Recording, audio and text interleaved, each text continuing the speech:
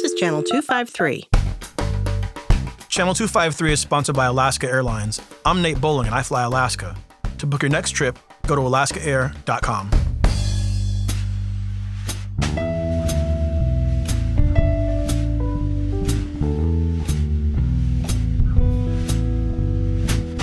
Hi, this is Evelyn Lopez. Welcome to today's episode of Crossing Division, Tacoma's talk show. Today we are going to focus on two statewide initiatives. The first, I-976, which deals with transportation funding. My guest to talk about this topic is Justin Layton. Justin, introduce yourself. Hello, it's good to be on the pod. I've always wanted to say that. My name is Justin Layton. I appreciate you inviting me, Evelyn. I'm here on behalf of the 976 campaign. But just a little bit about me. I am on the City of Tacoma's Transportation Commission, where I used to be the chair. Highly involved. I was the chair of the Hilltop Sub-Area Planning work as well, and just really care about public transportation. I work at it in my day job. So a lot of what I'm going to say today is going to come from that angle as well. Yeah. Good. Well, I always good to be here. Yeah, I always consider you sort of my, especially mass transit, but transportation, knowledgeable I get a lot of friend. Facebook posts of how to get somewhere on the bus and like a personal transit like you personally guide, can which plan. I'm happy to do. Oh, that's nice. Good to know. I'm also joined by April Sims, and April is going to talk with us about Referendum 88, which refers to Initiative 1000. So it's both pro 1000 and pro 88. Correct. And April, Good tell us evening. about yourself. Yeah, thank you, Evelyn. Thank you for having me on the pod. This is my very first time being on a podcast, so I'm super excited. I'm April Sims. I am the Secretary-Treasurer of the Washington State Labor Council, AFL-CIO, which is the largest labor organization in the state. We represent more than 600 locals and affiliates and over 650,000 union workers all across the state of Washington. I also have the privilege of serving as co-chair of the While Fairness Campaign, which is a coalition of community groups, labor advocates, tribal leaders, veterans advocacy groups, all working to make sure that I-1000 is upheld as law in November. And a little bit about me, I actually am a proud lifetime resident of the 253. I grew up on the Hilltop, right on the corner of 9th and M. Went to Jason Lee Middle School and graduated from Foss High School. So shout out to my alma mater. And, my mom's union job got her family off of welfare and gave her economic dignity for the first time in her life. So it's a real privilege to be able to do this work and to be on this show talking about why voters should approve I-1000 under Referendum 88 on their ballots in November. Oh, that's how you say it. Perfect. I-1000 under. I like it. Perfect. Well, let's start with our transportation initiative. So, Justin, tell me about I-976. What is the point of it? What is sort of the history, if you know any history? And what should we be thinking about when we're looking at our ballots? Yeah, sure. So I-976 is an initiative to the legislature, actually, by the one Mr. Tim Eyman. Most people know about Mr. Eyman. This isn't a new idea for Tim Eyman. This happened in the turn of the century. As a millennial, I can say the turn of the century.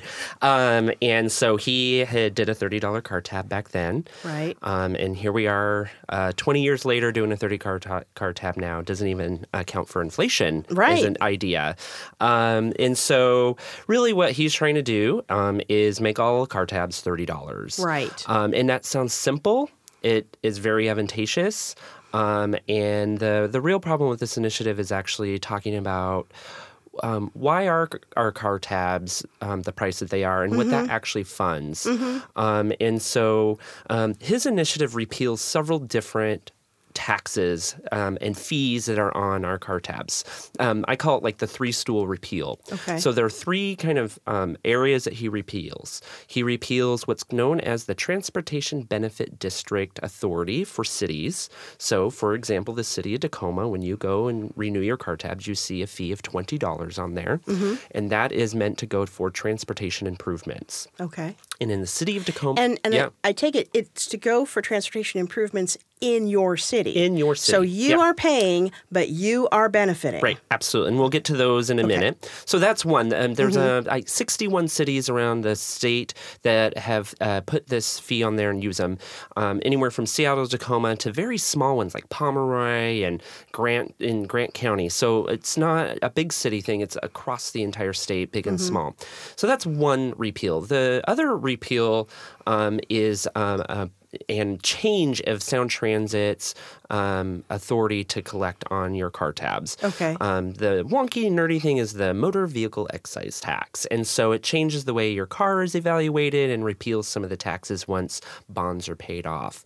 Sound Transit estimates that that'll be a $20 billion impact through 2041. We'll talk about those impacts and how they relate to us here in Pierce County in a minute. The third repeal, which is much more nuanced, is on your car tabs, there's things called weight fees. So your car weighs a certain amount, and then the state assesses fees on that. Those monies go towards lots of different improvements, public transportation, special needs, van pool grants, the state ferry system, actually road projects like the 167 major project that is the project that's never going to get finished in a lifetime, I feel like. The state patrol is funded out of that money.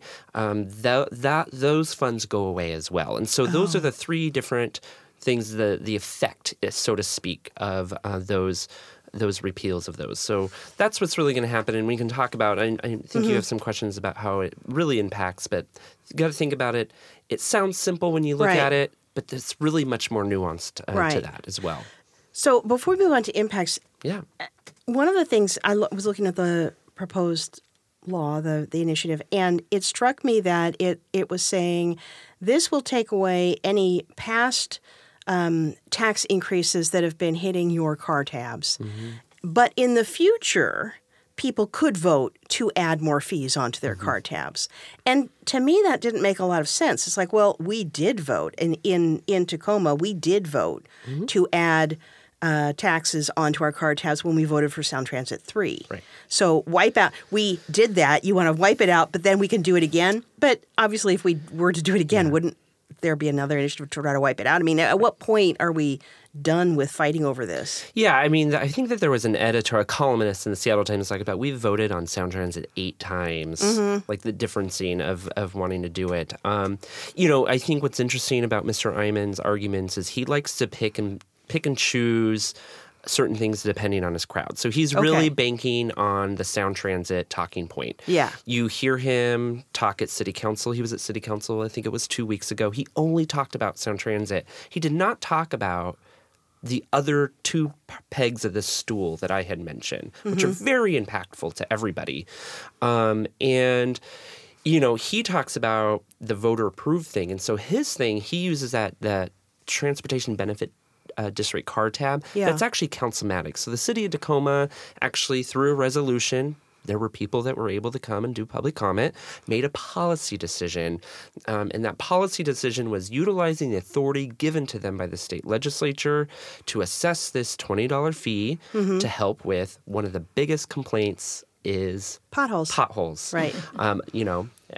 Evelyn, you and I are past candidates for offices in this city, and we doorbelled a lot.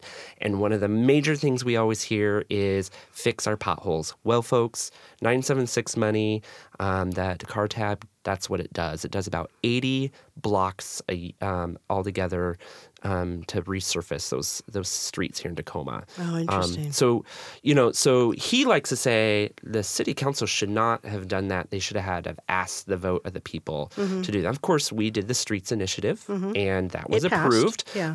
That actually added a 0.1% of a sales tax and some additional fees as well. Yeah. Well, and I understand the thought of, we want people to vote on everything. But in all honesty, there's a lot of stuff in government. And one of the reasons that we elect, I think, quite competent people to fill those roles is so that they can take care of business day to day.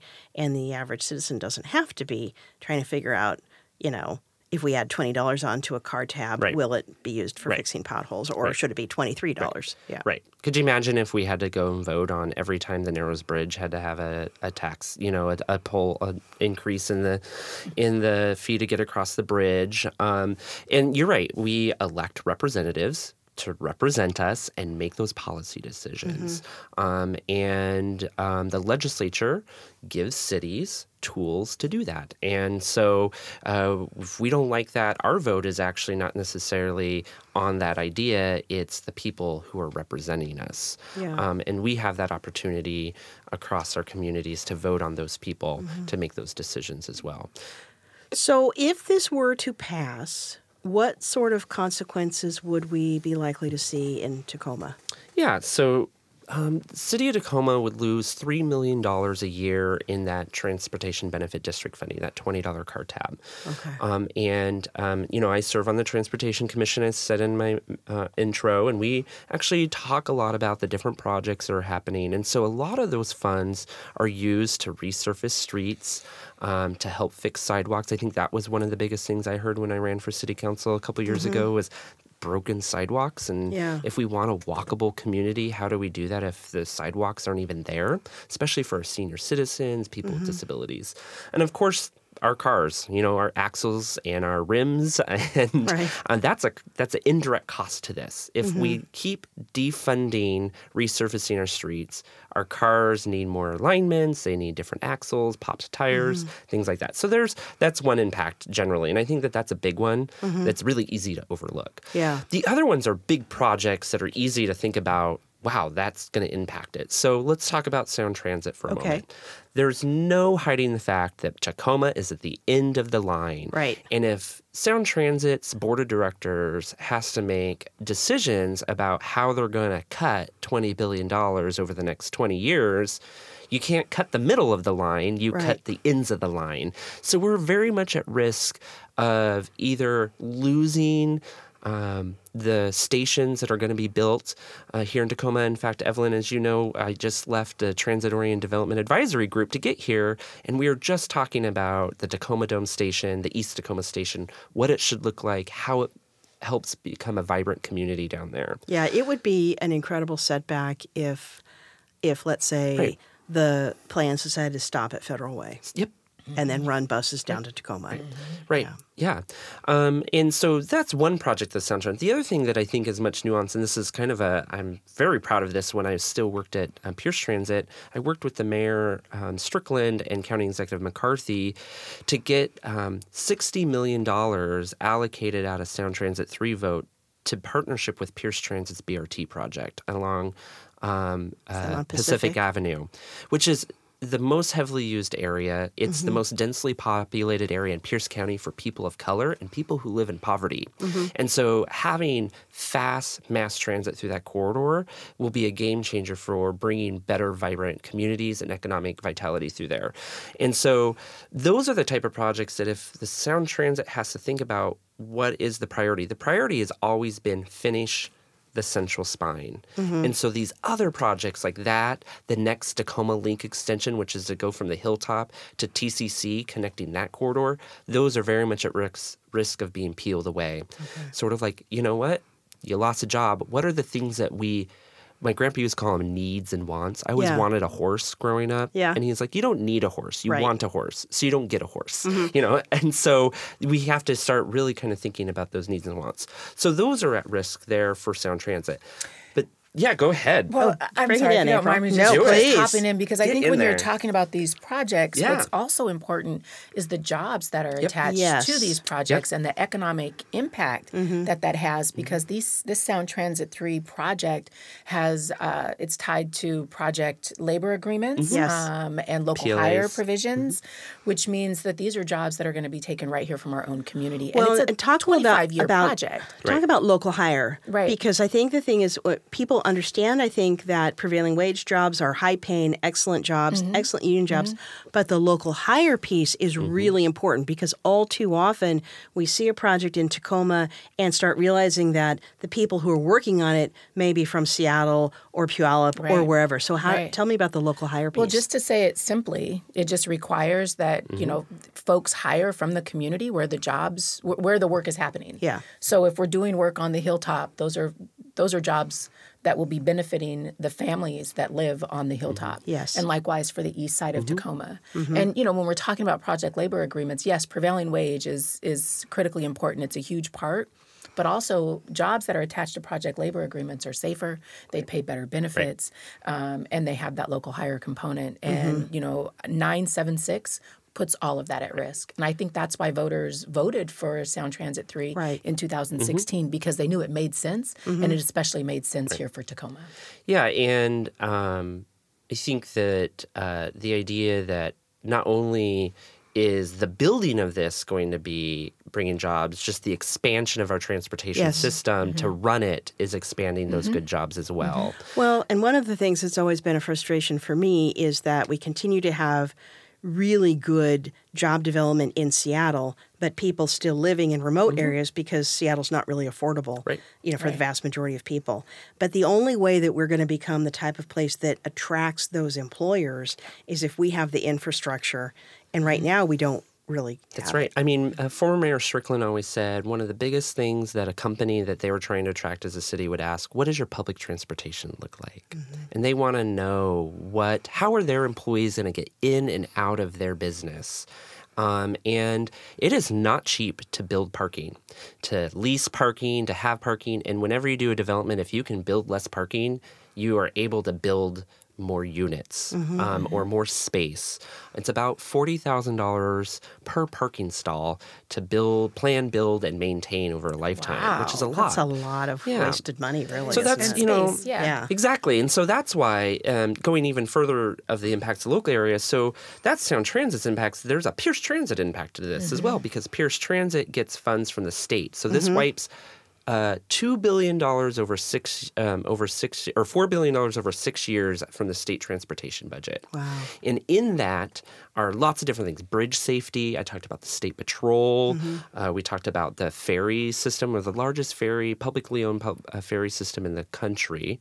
And those are all really important. But Pierce Transit, for example, building that BRT is relying on $15 million that is earmarked for them out of the state budget.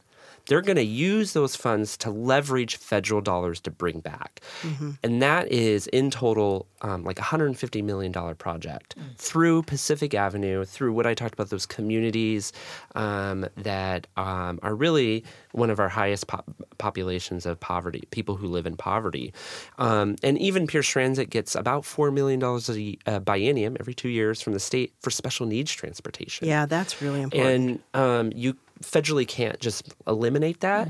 So what agencies like Pierce Transit will have to do will have to take funding away from the regular bus to keep that paratransit ADA service going, which is another job cut as well. And drivers are good union-paying jobs. Yeah, and those are important in our community as well. So those are kind of the local impacts, the big projects that we think about every day that is really easy to overlook when you look down at that ballot. I voted this weekend, and if you don't read into it and look into it, you really kind of miss all of those nuances. So what do you think is the most important thing for a Tacoma Pierce County person to be thinking of when they're deciding how to vote on this one? You know, I really wish that the generation before me built light rail. Yeah. But that didn't happen. Right. And so it's our responsibility to do that. And I don't have kids, but my friend Charlotte, she's 4 years old. Yeah. And, I think about the type of transportation system that she wants to use. And her dad, Matt, always jokes that she'll never have to learn how to drive a car by the time she's 18, the type of world that we live in. I keep reminding him that we're supposed to have flying cars by now, of course, but we're promised flying cars. So, I think about what kind of transportation system do we want in the future? Yeah. And we got to keep funding it. You don't starve something to get something better. You have to feed it, and we need to feed our transportation system. Our bridges are failing. Our freight corridor through 167 has been failing for years, and now there's money in the state budget to do that. It is a great risk of that significantly being downsized to get 167 finished, which is really important to the Port of Tacoma, which is an economic engine. Great jobs down there as well. And so my takeaway is transportation is a ecosystem, and it's a food web, if you will. And when you start taking away items in that ecosystem, the ecosystem starts failing. And so if you take away some of our ferry service, some of our road projects, some of even our city streets, you start really having a downgrade feeling, and we're not becoming a first-class community that I know we want to be, and we are. Right. Okay. Yeah. What's the plan between now and Election Day for the campaign? The campaign is working hard on trying to get the message out. And I think, it's really hard to talk about. Because, people start, who wants to talk about transportation? I mean, I do because I'm a nerd and I'm a geek and I love it. And it's my day job. Never change. It's my day job. Right. And so it's like when I ran for city council, like, don't talk about stormwater management. I was like, but that's really important. And it's like, yeah, but it's so hard to talk about. And I think that's the thing. So we're educating voters about the impacts. Okay. This is a Tim Eyman initiative. We've been down this path before. It ruined public transit then. It'll ruin public transit now. And there isn't some saving fund that's going to swoop in and do this again. Right. So there will have to be hard choices for the governor and the state legislature if this is approved. Yeah. And those hard choices are people's lives, people's jobs. These are our future projects that companies who have already committed to being here, development down in the Dome District, for example, that are already building Thinking Light Rail's coming. They've already made those commitments, so it's our job to keep those commitments going. Okay. So educating voters. Okay. I'm voting no on 976. Me too. I already Me did. too. Not I am. I did. I haven't done my ballots yet. I haven't done mine either. I'm waiting for this weekend. I used to want all the political mail, but now I just... Now you don't? I don't. I get it. Yeah. Get that in there, and I get taken off the list. Yeah. Well, and for those listening, if there's some reason why you're not waiting to vote now, because it helps all the campaigns if you vote early. It sure does. Okay, let's take a short break, and then we'll turn to R88, which is affirming I-1000. This is Nate Bowling, host of the Nerd Farmer podcast on the Channel 253 network. I fly a lot. And when I fly, I want to actually enjoy my time in the air. So I'm looking for two things. One, being treated like a human being. And two, an amazing mileage plan. And for those two things, the only game around is Alaska Airlines. The flight attendants are courteous, the service is efficient. When I fly with Alaska, I feel like a human, like a customer, not a commodity. And the mileage plan.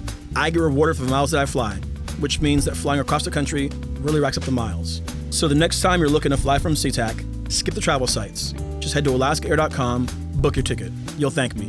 I'm Nate Bowling, Alaska Airlines MVP Gold, and I fly Alaska. To book your next trip, go to alaskaair.com. Hi, we're back on Crossing Division. Hey, before we get into the nitty-gritty on our next initiative, I want to remind people that you can, too, become a member of Channel 253. $4 a month.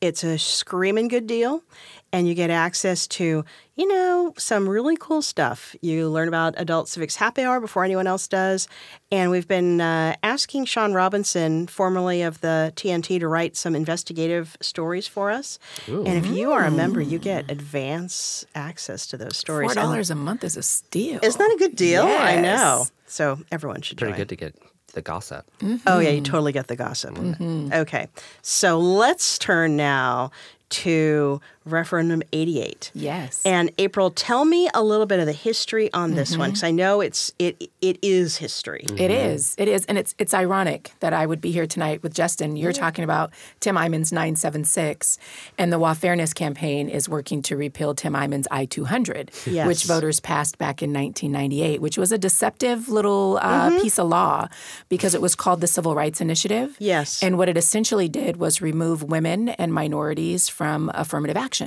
So it prohibited public employers, government contracts, and public colleges and universities from considering race and or gender when considering an applicant for either employment or admission. Yeah. And it's had some devastating impacts on our community and our state as a whole. So, I am here as the co-chair of the WA Fairness Campaign to urge your listeners to approve I-1000 under Referendum 88 on their ballot. So if you haven't turned that bad boy in, now is the time. Now is the time. Well, and I'm going to interject and say, I started working for the state of Washington in 1990. And in those days, we did have I don't even know what it was called, to be honest with you. But back in those days when you did hiring, you would get, the Department of Personnel would send you a list of, you would run an advertisement, and then Department of Personnel would send you a list of the highest scoring applicants for your position, like 5 people. Pre-screening, I don't even know what the criteria was. They would take care of it. But then you would get +3. And the +3 were 3 more candidates who had some other criteria that they wanted you to look at. And they all met the qualifications for the job. So it was never about hiring people who were unqualified. Never. They were candidates who were fully qualified, but they didn't hit the top scores for whatever reason. And they would be women, they would be people of color, they would be people from different countries, ethnicities, and they would be Vietnam-era veterans. And so what you had to do was just interview those +3 people along with your regular candidates. And then afterwards, if you selected one of them, fantastic, mission accomplished. If you did not select one, you just had to provide a justification along the lines of, candidate 2 has really specific job experience that we want to take advantage of. That was it. I mean, it wasn't anything, but it was really, really important. And the reason is, and I say this as a white woman, we hire people who look like ourselves. We hire people who have similar backgrounds to the ones we have. I have interviewed people that I had immediate rapport with and who became very close friends of mine because they were a lot like me. Right. Yeah. What I didn't learn for a long, long time until I'd been managing for a while was, you don't need to do that, Evelyn. You already work here. You need to hire someone who's not like you in order to have a really healthy workplace. And that was a tool to push people into considering people who are not like you when you're hiring or letting a contractor doing something. That's all. Yeah. I mean, we know that the most effective, creative, and competitive organizations are also the most diverse. Right? That diversity makes us stronger. And right now, for public employment, government contracts, and public colleges and universities, they cannot consider an applicant's entire portfolio and expand their diversity pool. They can't do targeted outreach or communication. And so that's really what I-1000 is attempting to remedy. I-1000 would level the playing field for women, veterans, people of color, seniors, disabled, and other groups that are historically left out and left behind. This would provide fairness and opportunity all across Washington state. And I would like to, if I may, just back up a little bit so voters have an idea of how we got to this R88 and I-1000 and what all this is. Sounds like it's just Tim Eymon's fault all around. I mean, there's blame, and I'm happy to lay it at his feet. But I think, last year, more than 400,000 Washington voters signed Initiative 1000 to bring this before the legislature, asking the legislature to repeal Tim Eymon's I-200. And the legislature passed that. So this is now law.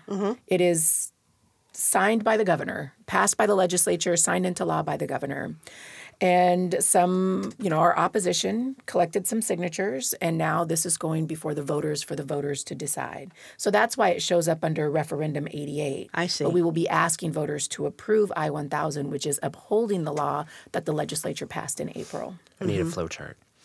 A little bit. All It's a little voters need to confusing. know is to approve I-1000 under Referendum 88 on their ballot, but the Referendum 88 I-1000 is confusing. It is. And unfortunately, confusion doesn't help in an issue like this. Well, it's interesting that you mentioned that the original Initiative 200 was somewhat deceptive in that it was talking about civil rights, because the campaign now that is against 88 is keep discrimination illegal. Right. Vote to reject R88. So they're playing Yeah. that, that theme of, if you don't have this, people will be discriminated against. Unqualified people will get jobs.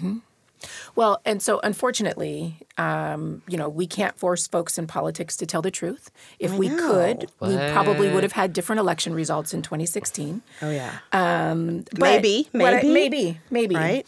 Right? What I will say is that I-1000 not only levels the playing field in providing fairness and opportunity for women, veterans, people of color, seniors, and disabled, and our members of our LGBTQ community. Members of our LGBT community. That's right. But it also does it without quotas and without preferential treatment. So it defines what is preferential treatment, and it clearly says without the use of quotas. And our opposition is also throwing around language and saying there are hidden quotas in this initiative and, doing all kinds of Buzzwords. fear tactics and buzzwords to intentionally confuse voters so that they will elect to take no position on this issue. So if this were so it is the law now, It is. I-1000. So it hasn't been implemented. It hasn't but been has implemented. signed into law. So if this is not affirmed and it doesn't become the law, what sort of impacts will we see in the state, but also in Pierce County and Tacoma? Well, I can tell you what we've seen since the passage of I-200 in 98. The number of women and minority-owned businesses certified by the state of Washington has decreased from 13% to 3.6%. Wow, that's a big decline. It's $3.5 billion in lost economic opportunity. And that is a direct result of the passage of I-200. And for Tacoma specifically, I know the city of Tacoma recently did a disparity study, and I don't have the study in front of me, so my numbers are going to be an ish. That's okay. But folks, feel free to fact check me. Just about 4% of the number of contracts awarded by the city of Tacoma went to women and minority-owned businesses. That's really, isn't it shocking in 2019 that I know this shows the impact of things like this, because in 2019, women are half the population, especially in a diverse city like Tacoma. Minority businesses should be, at least 25%. Yeah. Really? Yeah. And they're just not. No, well, especially for city-awarded contracts. Right. So when you break that 4% down, about 2% is minority-owned. And of that 2%, when you dig in a little bit further, less than 0.1% of that total is Black-owned businesses. Yeah. And yet the Black population in the city of Tacoma is over 12%. Yeah. So you can see the disparities right there. When I-200 passed, my nephew's father lost his state contract and ended up having to leave the state and is now working in Oklahoma. So there are stories like that all across this state, and those are the real devastating impacts of Initiative 200. Yeah. Yeah. Do other states have more sort of affirmative action type of laws than Yes. Washington does? 'Cause I Yes. didn't think Washington was an outlier before I-200. I thought it was sort of, this is an acknowledged process for getting a more diverse base of employees and university students and contractors. Yeah, in 1998, Washington became the second state in the nation to pass a ban on affirmative action. We're currently one of only 8 states in the nation. So 42 other states, Idaho, Mississippi, Alabama, Louisiana, all have affirmative action laws on the books. And so passing I-1000 under Referendum 88 would put Washington on par with other states that allow for fairness and opportunity. Mm-hmm. So I think part of what we see, when I have seen comments on social media about Referendum 88 or about I-1000, it's been kind of the fear-based. Mm-hmm. It's been sort of like, if we do this, people who are not qualified will take away the opportunities that I might have. Mm-hmm. And what do you say to that? I mean, I think it's hard to argue against people's fears, but I don't think that they're grounded in anything. Well, I mean, that's the thing about fears, right? Yeah. That they don't have to be logical. Right. But so I would say a couple of things. The first thing I would say is just in the initiative, it's clear that this is without preferential treatment. This initiative clearly defines what preferential treatment is. So there's real clarity around that. Yeah, and I appreciated that because I read through the initiative and I thought, no, I love having a nice, clear definition. And, for those of you who are not necessarily going to go and read every detail, it's very clear. It says, preferential treatment is when someone gets this benefit, be it a job, a contract, entrance into a college or university, based on their race. Now, that doesn't mean that you can't have race as a consideration, but if you are basing your decision, if your deciding factor is we need to have more Asian students, we need to have more women in this program, that's a problem. You have to look at the whole person and all of your needs and try to get, something that is a diverse and well-integrated outcome. Yeah. So I like that. I thought, well, that makes sense to me. Well, and I think that hopefully provides folks some comfort, around the fear. But I also think we have to be real about what that fear is based in. Yeah. And for most of us, it's based in this feeling of scarcity, that there isn't enough to go around for average folks like us, for working folks, and that for some reason we need to make sure that we are hoarding as much as we can or collecting as much as we can because there isn't enough to go around. And the reality is Washington is a very prosperous state. Right. We have some of the richest people in the world call Washington home. Some of the biggest and most successful companies in the world call Washington home. But it is not the place of prosperity for everybody. And I think that's what Initiative 1000 attempts to remedy.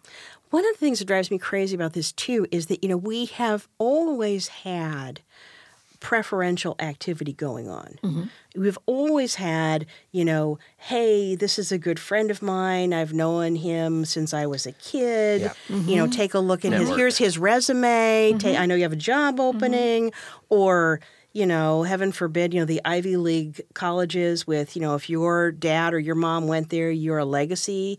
You get in. I mean, I think maybe if you're like... Unless you're Laughlin. Well, I mean, I was going to say, I think if you are really, really, really, really not qualified, you might have trouble. But, we see a lot of people who went in, in our political arena nationally who got into Harvard and Yale not really based on their own merits, but because of their families. Yeah. So, I think, this at least is like, an open, above board way of saying we're just going to look at the whole person. We're not going to do anything shady. We're going to, not be keeping secrets. It's not going to be based on, who you know. It's a lot more fair. And I think it's sort of like it allows for better competition.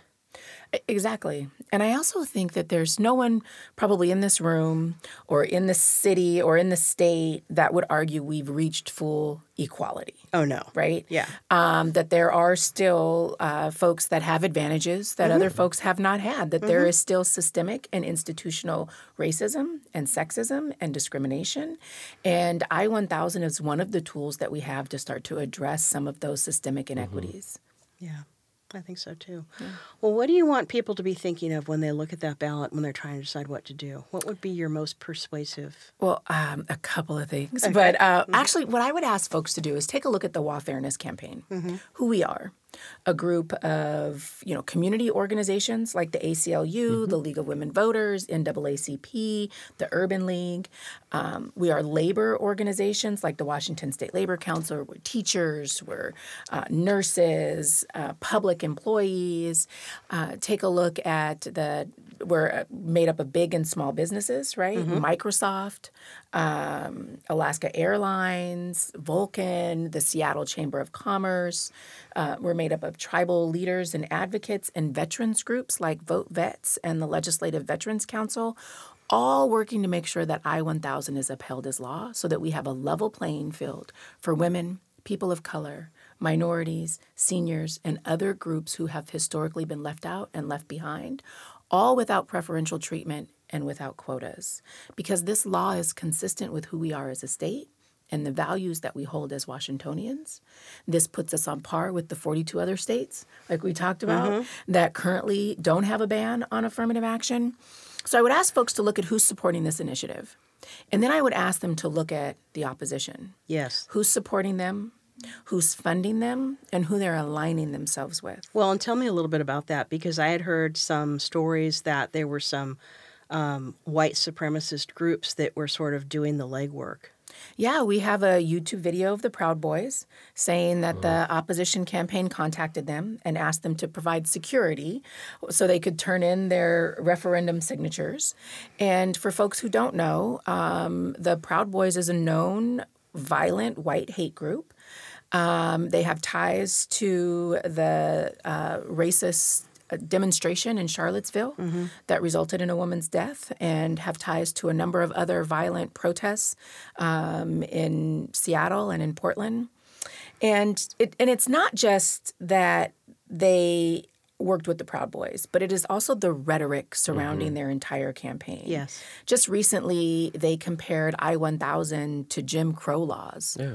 Which is, crazy. At best, culturally insensitive. Yes. I find it personally offensive. Well, it just doesn't even make sense. But what they're really saying is, we know when people hear Jim Crow, they know it's bad. So let's just call this that. Right. And what it is it is discounting and ignoring the real sacrifices that generations made to pass the Civil Rights Act, right? Like my grandparents migrated to Washington in search of fairness and opportunity, right? The fairness and opportunity they were denied as sharecroppers in Louisiana. Right. They fled in the middle of the night because of the violence and because of the Jim Crow laws, and made their way to Washington and sacrificed not just for them, but for their children and their children's children. And when voters approve I-1000 in November, they will be ensuring opportunity and fairness for generations to come.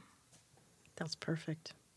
We should end there because it's so perfect, but we're not going to, because I wanted to touch on one more thing. Let's talk more. I could talk all night about this. Yeah. I'm in the weeds. That's right. So one Geek of the hour. things I'm seeing on social media is this idea that, this hurts veterans. And to my reading, that doesn't make a lot of sense. Now, as I said, before I-200, the veterans preference was specifically for Vietnam-era veterans. But reading I-1000, it provides an opportunity for all veterans Yes. and military service to be considered in determining whether someone, should have an opportunity to compete for a job, compete for a contract, so on. So it actually seems like it has expanded more veteran opportunities than the old I-200 left behind. Well, and that's exactly why this initiative is endorsed by veterans groups. But I also want to say shame on the opposition for using our veterans in this way. My son served 5 years in the Marines. I'm very proud of his service, but I know firsthand the sacrifices he made to serve this country. So I could not imagine a scenario where I would be working this hard to make sure that voters uphold I-1000 if it would potentially do him harm. Right. This expands the outreach and communication and recruitment efforts to include veterans, because we know that they face significant barriers when they try to integrate and return to civilian service. And you just have to look at the the unemployment rate, the number of veterans that are living below the poverty line, the housing insecurity, the high number of suicide rates among our veterans, the mental health issues.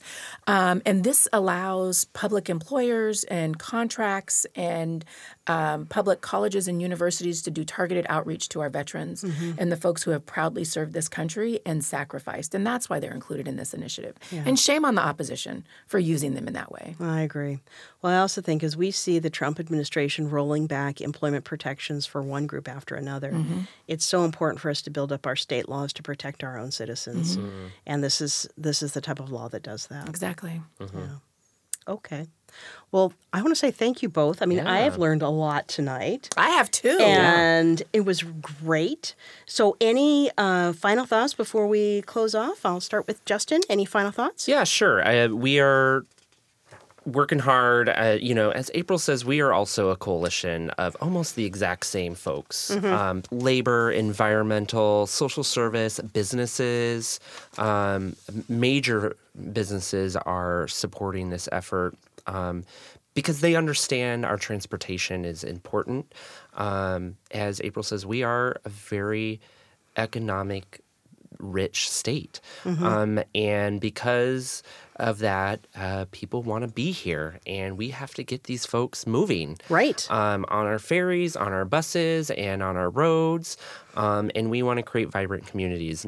Tim Eyman's 976 does not do that. And it rolls us back to a different century. It's just unrealistic. And, folks just need to know that no good idea comes out of Tim Eyman, and this is not one of them. Yeah. And I learned that April and I are here talking about an issue that has a nexus to that person. That's right. So, I urge folks to just really think about your vote will impact everybody across the state, including your potholes, your bus service, your access to mass transit, jobs, medical appointments, schools. And so those are really critical components to a healthy, vibrant community. I agree. And 976 will not do that for us. Okay. And April, your final thoughts? Yes, thank you. Well, I would say that Tim Eyman's I-200 has had devastating impacts on communities all across the state of Washington. And approving I-1000 gives us an opportunity to right that wrong. It allows Washington to join the 42 other states like Idaho, Mississippi, and Alabama. Weird. In restoring fairness and opportunity and equity to groups who have historically been left out and left behind. It is consistent with who we are as a state. It's consistent with the values that we hold as Washingtonians, and I would just encourage voters to approve I-1000 under Referendum 88 on their ballot in November because it is the right thing to do, and it is the right time to do it. Yep. Perfect. Okay. Thank you both. Thank you so much. And that's it. If you have any ideas for future programs, send them my way. You can find me on Twitter at TrueTacoma or email truetacoma@gmail.com. Awesome. Thank you. Thank you so much. Thank you, Evelyn.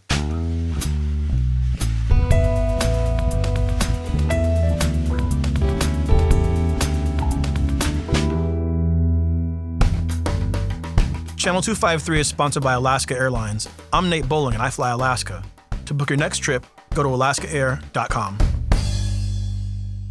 This is Channel 253.